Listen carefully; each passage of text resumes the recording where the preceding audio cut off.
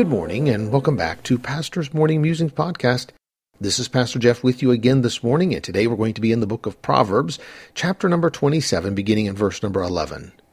My son, be wise and make my heart glad, that I may answer him that reproacheth me. A prudent man foreseeth the evil and hideth himself, but the simple pass on and are punished. Take his garment that is surety for a stranger, and take a pledge of him for a strange woman. He that blesseth his friend with a loud voice, rising early in the morning, it shall be counted a curse to him.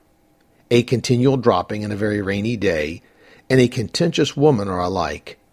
Whosoever hideth her hideth the wind, and the ointment of his right hand which bewrayeth itself.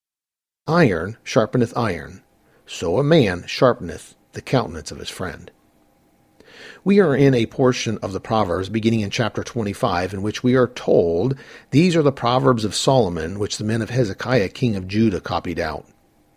The Proverbs of Solomon have been compiled by the men of Hezekiah, and thus I would assume they copied out what they were looking for in Solomon's wisdom according to the situations that they were facing.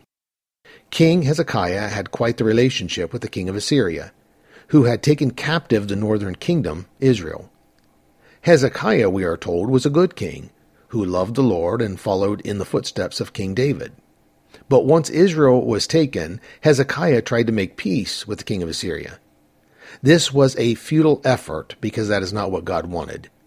We come to the impending attack of Assyria on Jerusalem, and notice the words of 2 Kings 18, verse 37. Then came Eliakim, the son of Hilkiah, which was over the household, and Shebna the scribe, and Joah the son of Asaph the recorder, to Hezekiah with their clothes rent, and told him the words of Rabshakeh. As I read these proverbs that Hezekiah's men copied out, I wondered if these were copied out during this period of time of Hezekiah's life, when as a leader he needed wisdom, and who better to go to but to Solomon's wisdom. So these men copied out these proverbs for Hezekiah. Starting in chapter 25 of Proverbs, I can see a man that is broken in his life and leadership.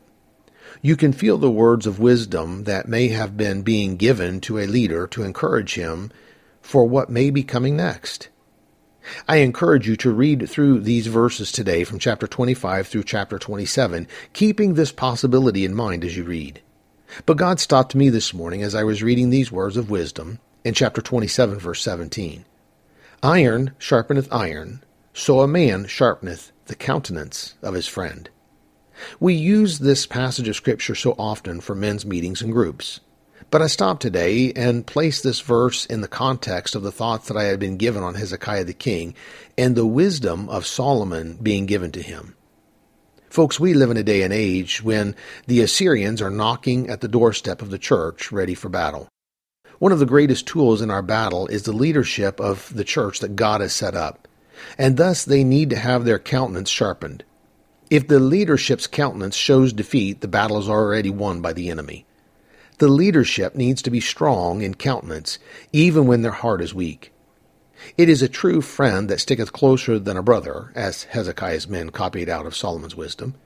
Even the leader needs to have friends willing to bring true wisdom, to sharpen his countenance for the battles ahead. Otherwise, the battle may go to the enemy.